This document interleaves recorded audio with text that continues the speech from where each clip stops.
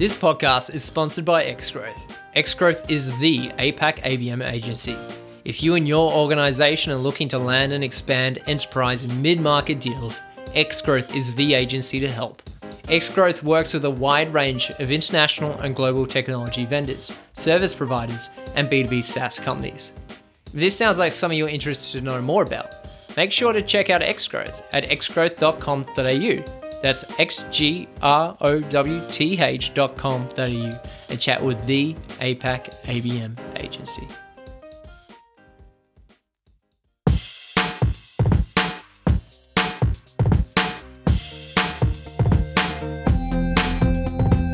What's up, marketers, and welcome to another episode of the Growth Colony podcast. I'm Liza from Xgrowth to tell you that each episode we bring in B2B leaders to chat about how you can achieve those everyday wins in the marketing world. Whether you're new to the B2B game, working at a leadership level, or even just showing some interest, we know you'll love the episode. So grab a drink, get comfy, and enjoy the show. Hello everyone, welcome to another episode. I'm Shaheen Hoda with Xgrowth, and today I'm talking to Ed Locher, author of the book Holistic Marketing: Digital Transformation Through People, Processes, and Technology, about how to increase your leverage as a B2B marketer to build more pipeline. We'll touch on how B2B marketing function is changing, where does accountability comes in, and the KPIs you should be looking at. On that note, let's dive in. Ed, thanks a lot for joining. Thank you very much for having me. Looking forward to it. Absolute pleasure. Absolute pleasure. I'm really looking forward to this chat. I think you bring huge amount of insight to this game, especially you've been in the not only a marketer but also in the MarTech space. So very much looking forward to this chat. We previously spoke, and one of the things that stood out for me that you kind of touched on was the fact that the role of marketing is changing. And I'd love for you to kind of if we could start the conversation there and unpack that a little bit in terms of like, how is that changing in your opinion? And what do you mean by that? Yeah. So I've spent a lot of time thinking about this over the last, year or two. And I really do feel like we are at a major inflection point that is not, marketing obviously is a key component of that, but I think it might be encompassing the entire go-to-market function for organizations. So I'll backtrack a little bit. So 15 years ago, a marketer was very busy, obviously doing lots of tactics, brand, likes, impressions, all those things. And we had a set of KPIs that we felt were important, but in many ways they were vanity in nature, even though we may not have known that at the time. We all remember, well, some of us who are old enough like me would remember the tech bubble where eyeballs counted as currency, right? You had enough visitors to your website, and that meant you were doing great things as a marketer and contributing to organizational value. And those things, quite honestly, could have nothing absolutely to do with each other. And so, 15 years ago, marketing was built on a foundation of trust me, this is going to be big. And companies that grew with very busy marketing organizations may or may not have been growing because of the marketing at all. But there was just no way to tie those things together. And then we entered into a phase where we're most companies are still right here, which is as marketers, we have technology, we have processes, we have metrics that we can use that go beyond what I would consider to be vanity metrics. We can show marketing sourced revenue. We can show that this channel is delivering this many leads, which converts to this many meetings, which converts to this much opportunity and close wins and all those things. And I think that there's a standard distribution of companies out there who are doing this. Those at the very tail end on the far right who are doing it really well have really perfected this. And they have real-time dashboards. They're doing test and invest strategies. And they really have their finger on the pulse of the activities that they're doing and what that's yielding. Then you have the middle two standard distributions across that. And that's everybody else. And some people are doing and some of them are doing it well and some of them not so well. But then they got pieces of it right. And people are still working on this model. And then you've got the tail end, and those companies are literally dying because if you haven't adopted at least this technology perspective and this KPIs and data-driven mentality, finger in the wind, using your gut, that's over time, those companies will be, Darwined right out of the market. But where I think we are now, which I think is really super interesting, and if you follow certain individuals, or there's enough chatter around there that suggests that, particularly in the B2B SaaS space, there's a growing sentiment that that model actually isn't very good. And it's because it's built on some legacy assumptions that you scale revenue by adding account execs with quota, and the go-to-market motion is built around how do you increase the participation rate of your individual account execs to hit quota in order to scale the revenue. And I think in theory, on paper, that looks awesome. It's easy math. It's simple algebra. We need to find $10 million of new revenue next year, and we have $1 million quota. Let's go hire 10 reps. And a lot of companies do that. And a large percentage of those companies that do that don't actually make the commensurate investment in the ancillary components of the business to be able to support that. So the sales enablement, the marketing, the BDRs, the SDRs, they just add these AEs with the expectation that the revenue is going to come. And that, I think, getting that right is extraordinarily difficult. And there's no guarantee that 10 account execs is going to deliver 10 million in revenue, because you've got ramp speed and churn and turnover and all of these things. And so marketing for a long time has been, I don't want to say subservient, but certainly not even second-class citizen, but certainly there to serve the machine, right? To feed that animal of the account execs. Very tactical, very reactive in most cases, where, okay, we have these new AEs, and therefore we need some leads because we don't want the AEs to have to hunt for everything that they kill ultimately. Marketing, you need to go in there. But they came at it from the perspective that marketing was there to serve, to feed the beast of account execs. And where I think this inflection point is coming is the realization that that model itself, with the BDRs and the account execs and adding revenue by adding quota, is flawed, because of all of those different components that I just talked about, at least on the surface, the inefficiencies, not every rep is going to hit quota, how many and when, the churn, the turnover, and all those things. Relying on account execs to carry the majority of your new pipeline creation in your closed one, I think is fundamentally flawed. And marketing needs to take ownership of that, not as a servant to the beast to feed the machine, but to stand up and say, okay, I am accountable. The marketing organization is accountable for creating 80, 90% of pipeline opportunities. I understand how much it costs to create that. I understand the channel mix. I understand the conversion rates. I understand how the marketing engine can get there. And 99 times out of 100, generating that level of volume is much, much cheaper than it is to invest in account execs and SDRs doing cold calling outbound, because of how the customer journey has changed. Customers have control over when and how they engage with vendors. They have access to information. They have trusted networks that they believe in much more than a salesperson who's going to try to sell them anything, let alone an SDR who's cold calling them out of the blue. So if marketing takes ownership of that 90% of the pipeline and frees up the account execs from having to do all of that work on the top, what that frees them up to do is to create a more efficient opportunity to close engine. And if your close rate, so from your opportunity to close one, is 10% better than your competitors, you're winning. Doesn't matter what business you're in. If you are 10% better than industry average, you're taking share. And so if you can focus those high dollar, high expert, very expensive resources of your account execs and comp them and incent them to close more deals than the competition, more deals than the industry average, and they can spend their time doing that, you can build a much more efficient pipeline generation engine on the marketing side. But I think that scares a lot of marketers, because at the end of the quarter, still, sales is binary. There's a pass-fail grade every 90 days with sales. Did you hit your number or did you not? Right? And there's no shadow to hide in. There's no gray area there.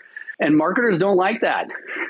Marketers, I used to make a joke of it, but there was a lot of truth in the beginning of my career that I very deliberately chose marketing because I didn't want to be on the hook every 90 days for that binary decision. But I think marketing needs to do that. I think that's the next evolution from a marketing perspective, is to quote unquote own pipeline creation, full stop. And it's not a portion of it. It's not 30% of it. It's not necessarily in partnership with sales. It is we own this much pipeline based on this close rate in order to achieve our revenue targets. And if you do that, you can do it more efficiently from a marketing perspective. You can change the comp structure on your AEs to get them focused on closing more deals.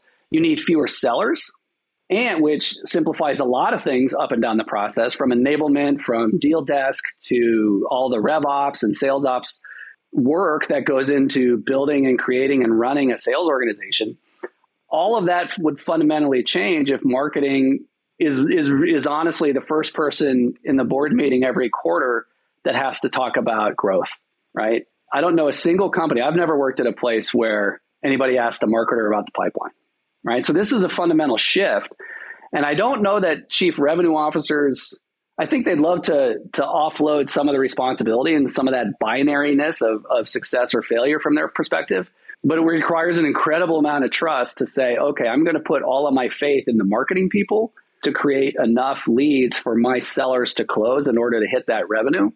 So it's a very major shift, both in perspective, in accountability, and from the ordinary way that we've been doing business. I follow a couple of people that I think that are on the front end of this, and the way that they lay it out, it's very clear that old model is not predictable. You can invest a lot of money.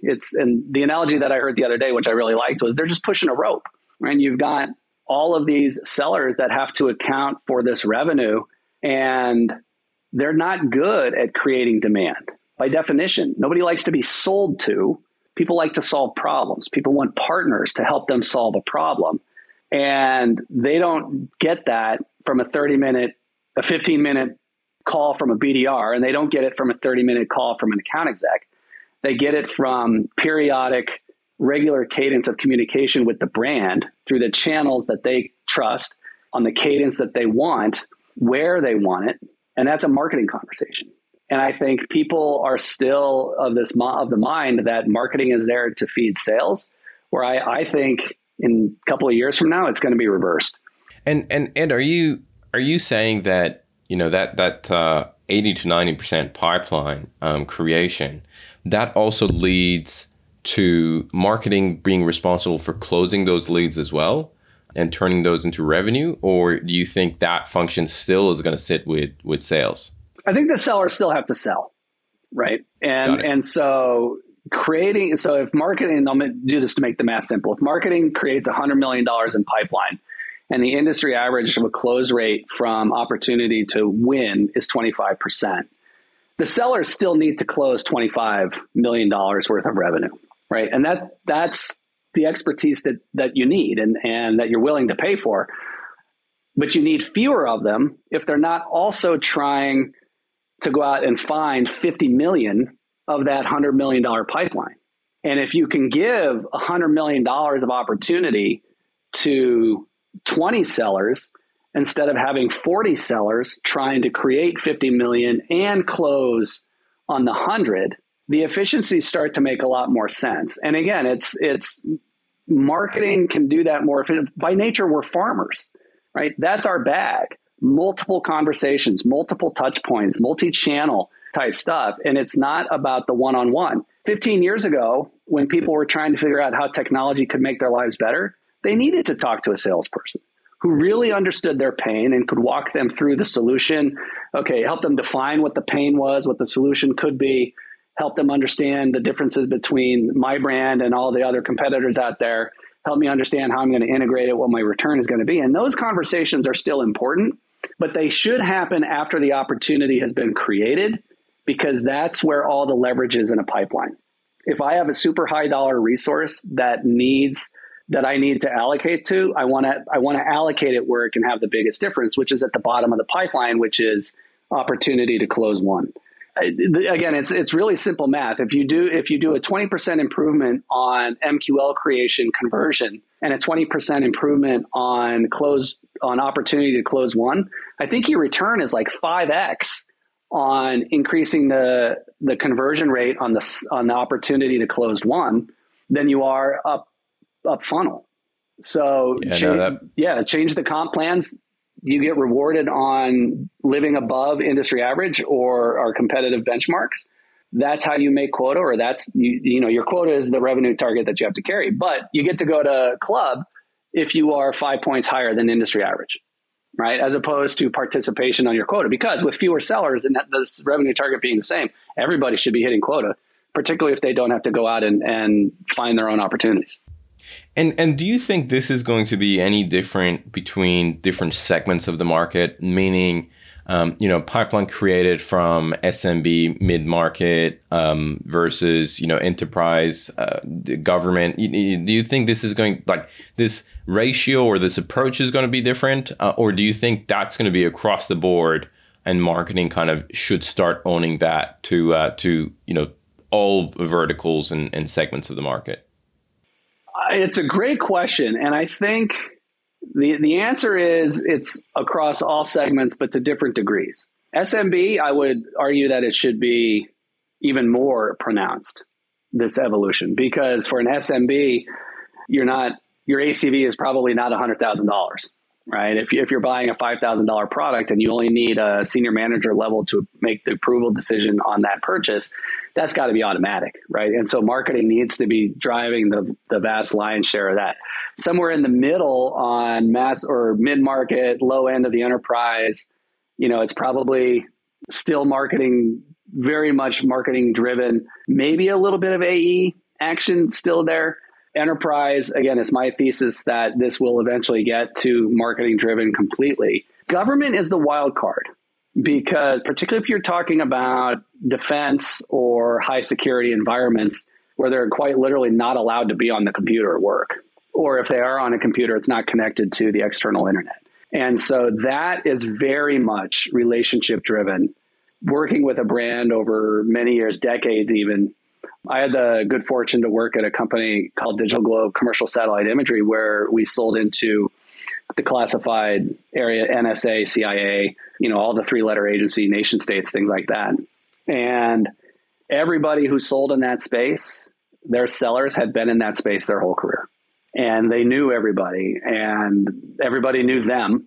And only through that relationship were you able to see a high degree of success. So in the government space, particularly in a secure environment, I don't see this model really taking hold. But outside of that, I would expect marketing should be flexing a little bit and saying, look, we got this. Like, this is what we're good at. We'll take care of this. Because again, the tools and the technology are there that you can create transparent, accountable, predictable models, right? It's not guesswork anymore. It's, I invest $100,000 into the engine. I get $1.2 million 5.7 months later, and it's proof. It's all in Salesforce. This is where all the leads came in. This is where they all converted into opportunities, and this is the closed one. So I'd like to think that would be enough. What do you think this is going to mean from a tactics perspective? How is that going to change? The argument of, hey, there is the brand component. You can't really measure that, but it is very effective. And then there is the activation piece where it's a lot more kind of revenue marketing, bringing that pipeline. How do you think, the marketing playbook and the tactics that marketers kind of use is going to be changed by a shift like this? Here's where I think it may not, like, that model that I just got finished talking about is a tectonic shift, right? That is a fundamental change in the perspective. On the tactical side, I actually think it'll be much less drastic. What I would suggest from a tactics perspective is that you need to understand the difference between creating demand and capturing demand from a marketing perspective. And the tactics that are used to do those two different types of marketing, I'll call them, can be the same, but some of them lend themselves a little better to one pillar than the other. So for example, the difference in my mind from creating and capturing demand is why now? Like, you're framing a problem. Why do you have to do something? Why is the status quo no longer affordable? It is about helping frame the challenge or the situation or the problem statement. It's about educating people on, this is what it costs to continue down the path that you're on right now. And I'll use a simple example. If you're going to do territory planning, and the cost of a bad territory plan for a large enterprise can often be measured in millions of dollars. Because if your reps feel that it's unfair, that they don't have a chance to make quota because they have a bad territory, they're going to leave. If you have any number of conditions, I won't go through them all, but any number of conditions on a bad territory plan causes a significant amount of churn in your account executive base. When your account exec leaves, good or bad, you got to go out, find somebody, and then you got 6 to 9 months to ramp them, right? So that's almost a year of less than 100% productivity for each individual rep that you leave. And if you have a selling force of 100, 150, 200, and if you're losing, the difference between losing 15% of your sellers every year and losing 5% is, again, measured in the millions of the dollars. And so if you are, as a marketer on creating demand, talking to VP of sales ops, talking to CROs out there around, this is the sort of the hidden cost of having a bad territory plan, right? You may not really understand because it's not a direct cost, but here's all those things that are associated with having a bad territory plan and what it's doing to your sales force. Then capturing demand is once they say, holy smokes, I had no idea we were losing $25 million a year because our territory plan was bad. You know, Ed, as the VP of sales ops, you need to go out and find out how we can get better territory plans. And then I'm out there looking for better, and that's capturing demand, right? The problem statement has been framed. Somebody has understand they're in the market. They're starting to compare vendors and things like that. So the tactics associated with that are slightly different than the ones that are part of the create demand. Create demand is blogs, it's thought leadership, it's potentially ebooks, it's, you know, the level of content is higher. It's more vendor agnostic.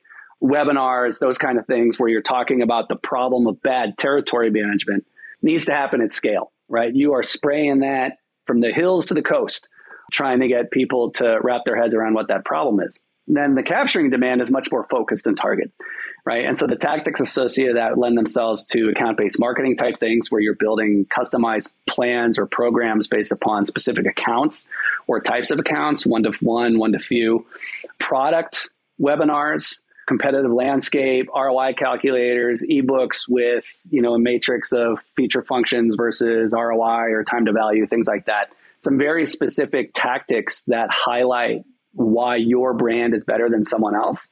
And so the tactics themselves, I don't think are really going to change. There will be, I think, less of a reliance on things like just Google search, just generic search. I think as more people develop more integrated, more powerful professional networks, and I don't just mean their friends or whatever, but user groups or communities on G2 or other things like that, where if you are in the create demand phase and I had no idea bad territories would cost this much, I'm going to go look and see if there's communities out there that are talking about territory planning, right? And maybe what they did and the efficiencies that they were able to create by doing it better. And so I think it's still going to be important for people to be there, but I don't know that you're going to see as much people just Googling, okay, territory planning, and then starting a meaningful customer engagement journey as a result of that without first stopping within their professional networks. And so if marketers can get included as part of that, again, not selling in that space because people's BS meter is highly tuned, right? And then they're going to be, if you're in these communities or these user groups with the hard sell, they're going to be like, I don't want any part of that. You need to get out. Like, that's not what this channel is for. But there is an opportunity for you to create brand ambassadors or customers. And, you know, everybody, well, not everybody, but many companies have customer advisory boards. So asking your best customers who sit on your customer advisory board to be a voice in some of those communities, talking about territory planning. And if it comes to it, if somebody asks them for a referral, then yeah, we'd love it if you'd mention us. That I think is going to become more prominent than less. And then of course, AI and machine learning. I don't consider myself to be a Luddite when it comes to that thing, but I'm certainly not on the cutting edge of the application of AI in the marketing space. But I know enough to know that, you know, you can really increase the scale and the volume of content and your ability to connect with people by leveraging some of those tools. Just the other day, I literally put into one of the prompts, you know, what's a good analogy for how all the various components of marketing work together? So industry, customer, product, the whole thing. And it, you know, you got the little regenerate button, and I had 6 or 7 really interesting analogies in like 3 minutes. It was pretty incredible. And it's really good with analogies. Yeah. Yeah. I definitely experienced that. And so you put, and whether or not you use, exactly what it turned out, hopefully you don't actually, but the number of ideas that it threw out really helped crystallize in my own mind what I was trying to do. And so those tools, I think, are going to become obviously increasingly important. And so having the skill set to be able to manage within that environment is going to be important. But tactics wise, I think largely it's going to be what we have today. And what about KPIs? So we've touched on this a little bit in our conversation, but how do you think, we've talked about pipeline, we've talked about kind of the MQL SQL conversion, but how do you think KPIs should they be different? Are KPIs are going to also be relatively the same? In your opinion, what are some of the changes that might have to happen there? Yeah, so from a KPI perspective, I think there needs to be a significant shift if the hypothesis is true and we're at this inflection point. Marketers, MQLs will be a vanity metric. Marketing sourced should become a vanity metric. Marketing influenced already is. Like I challenge anybody in marketing to go to a sales organization and say, I influenced this much revenue. Yeah. Literally, I would love to see what the reaction from sales is going to be, because I've experienced that my whole career and it's usually not warm. It's like, oh, you influence, whatever. And so marketers who are continuing to hang their hat on marketing influenced, I think are going to be at a disadvantage, with one caveat. It's not a lie, right, to say marketing influenced revenue. I would suggest that marketing influences 100% of the revenue, because I think the number of people who buy something without going to a website is zero at this point. Like if you're going to buy something from a vendor in the B2B space and you never visit the website, I mean, that's like impossible. Professional malfeasance, right? I mean, you should probably be fired. So we influence everything. We contribute something to most of it. And if this model comes to be, we will be accountable for all of it, right? And so the metrics or the KPIs associated with marketing at that point are pipeline created, ARR, gross and net retention, and to some degree, depending on how large your marketing organization is, and if you've got customer marketing as a thing, renewal expansion rates and churn, right? So these are corporate metrics. This is what drives valuations. This is what the board wants to hear from the CEO. Marketing needs to at a very minimum, be side by side with the selling team in ownership of those metrics. My contention in 5 years, we're the first one they ask. All right, marketing, what's the ARR for the quarter, right? What is the pipeline generated? What does next quarter look like? What's our gross and net retention rates? That I think, marketers should be talking at the corporate level KPIs. So that's at the highest dimension. At the very bottom, it's still visits, time on site, engagement, clicks, opens, all of those things that you need to be measuring in order to optimize the efficiency of the marketing engine. So that's, your managers, your senior managers, your directors who are rolling up all their campaign activities and understanding, hey, this ad with the blue button is outperforming this ad with a red button 2-to-1. We should use the blue button, right? We can get 10 more MQLs a week if we put the request a demo button in the header image as opposed to at the bottom of the page. That continual optimization and measurement of those tactics, I think, still needs to happen in order to optimize the engine. And then somewhere in the middle will probably be what marketers have long hung their hat on, which is MQLs, marketing sourced, and things like that. So if there's a change, it's not that any KPI has been invented. It's that we need to be accountable as marketers for a different altitude of KPI, and we need to own corporate numbers now instead of just being an input into the seller's dashboard who is delivering the news at the corporate level. Accountability is the name of the game. I don't see how we sidestep it anymore. And in my mind, I'm trying to think, like, would it have been better to be in marketing in the 50s or now? like in the 1950s, where trust me, this is going to be big, and you didn't have to be accountable to anything because there was no way to do that. You had your Nielsen overnights, and that was about it. I don't know. I don't think, just my own personal how I like data and how I like to get into it, I'm much happier now. But I think life was probably easier for marketers back then. You have started to roll out your ABM strategy, but you're starting to hit some roadblocks. You're finding everything extremely time-consuming and complicated. The technology landscape is baffling. Deployment support in your organization is non-existent. And to top things off, the sales team has no interest in participating. You know ABM can work for your business, but you're in desperate need of a push in the right direction. Chat to the APAC ABM experts at XGrowth for a free consultation to help get you on the right track. For more information, check out xgrowth.com.au. That's xgrowth.com.au and get back on track today. Ed, let's do some rapid fire questions. This has been great conversation, but I also want to ask you a couple of rapid fire questions before we wrap up. Hit me. First question. What is one resource? This could be a podcast, a blog, a talk, a book that has had a profound impact on the way you work or you live. What comes to mind? Start with Why, Simon Sinek. That book changed me. The change in perspective associated with that opened up so many doors from a marketing perspective. And it's not a marketing book. It's a leadership book more than anything else, or a corporate book. But truly understanding the why of your company is a differentiator.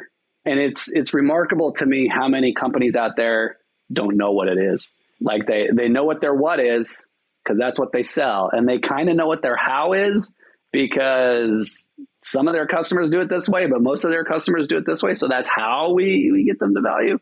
But then you ask them, why do you do what they do? And they're like,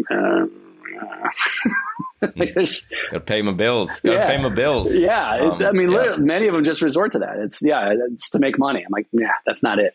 Yeah, no, that's a great advice. That's a great recommendation. If you were going to give one piece of advice to B2B marketers, what would it be? Be curious. Try to understand why things are happening the way that they are. And that is across the entire marketing spectrum. It plays very well in the demand gen, metrics driven, data driven space. Why did that ad work? Why is this web page not converting? Why are we not generating pipeline? But a genuine curiosity to understand is the most valuable tool, I think, of any marketer, probably of any worker at all. But that, when I'm hiring people, that's my number one thing. Do they care about why things are the way they are? Okay. Love it.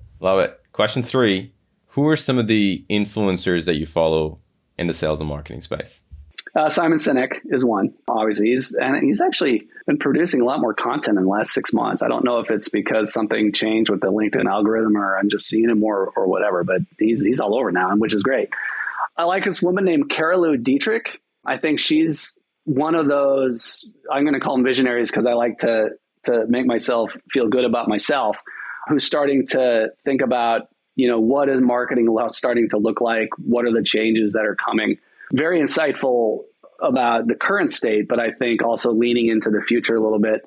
There's a guy called Sam Jacobs that I really like. He is also of the opinion that the old school model is maybe not what we thought it was. He goes a little bit further than I do across several dimensions, which I appreciate and like. Yeah, I think he's a CEO, and so he's thinking from a little bit broader perspective than I bring to it as a marketer. But he's a deep thinker for sure. And I think he's really onto something about how B2B in particular may not be what we think it is. And there's probably change coming. Last thing, what is something that excites you about B2B today? Just the pace, innovation. There's always something new to learn. There's always something new to try. And I think, again, going back to my original statement here, I think we're living in a pretty interesting time. I don't know if it's a proverb or if it's a curse or whatever, but there, somewhere along the line, somebody said, "May you live in interesting times," and they weren't telling it to their friend because it was awesome, right? I mean, living in interesting times means something big is going down. that doesn't always mean that it's a good thing, but I think we're in interesting times right now for B2B, particularly in the tech space, because when you look at, I forget, it's like MarTech Leader or something like they publish that chart of all the MarTech vendors, and they do it every year. And people were freaking out when it was 4,000. I think it's like 8,500 now. So there are like 8,500 companies who think they have a better way of doing something in the MarTech space in B2B.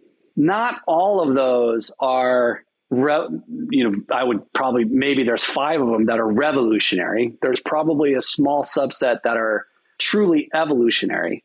And then everybody else is just like, it's a small variation on something that may be a little bit easier to use. Those are the companies that I think are going to, there's a lot of those companies that are in there right now that are stuck on this. We're going to grow by adding account execs and we're going to use this old model. And I don't think they're necessarily going to be fewer companies, but there is definitely going to be a separation between those organizations that are willing to think about and consider new models versus those that don't. And there's enough things happening simultaneously that it's going to be hard to figure out exactly who's winning and why. AI and machine learning, for example, can be an incredible accelerant. If you think of a better way to do your go-to-market, again, humbly, maybe the idea that I shared at the beginning could be a way to do something like that. That is going to help you accelerate. But I did read something somewhere lately that, collectively, we need to start thinking about bigger problems. And is a slightly better way of doing event management, that's something we really need.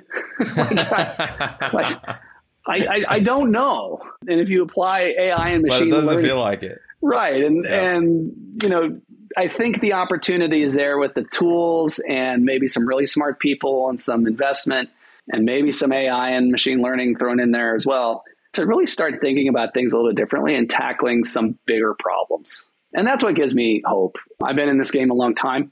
I still enjoy it, and I'm very anxious and eager to see what's coming. But I do still see that, again, standard distribution, there's a few people up front that are doing some really interesting stuff. There's a whole herd of people in the middle that are kind of doing something maybe a little bit better, maybe a little bit worse. And then there's the laggards that will never get there. A long time ago, I hosted a podcast, and it was a question I gave people. Are you Kurt Cobain or are you John Bon Jovi? Right? John Bon Jovi sort of mastered his craft. Like, he was huge at sort of that glam rock type thing. And he was really good at that. And Kurt Cobain, he reinvented something, right? Or he invented something very different. And so I'm really interested to see the Kurt Cobains out there from a company perspective who are going to fundamentally change the landscape. And, I'll invest hopefully in the right John Bon Jovi's along the way to help ease the retirement. But there's always something new. Like I tell my teams all the time, it's worth coming in the morning just to see what's going to happen. Love it.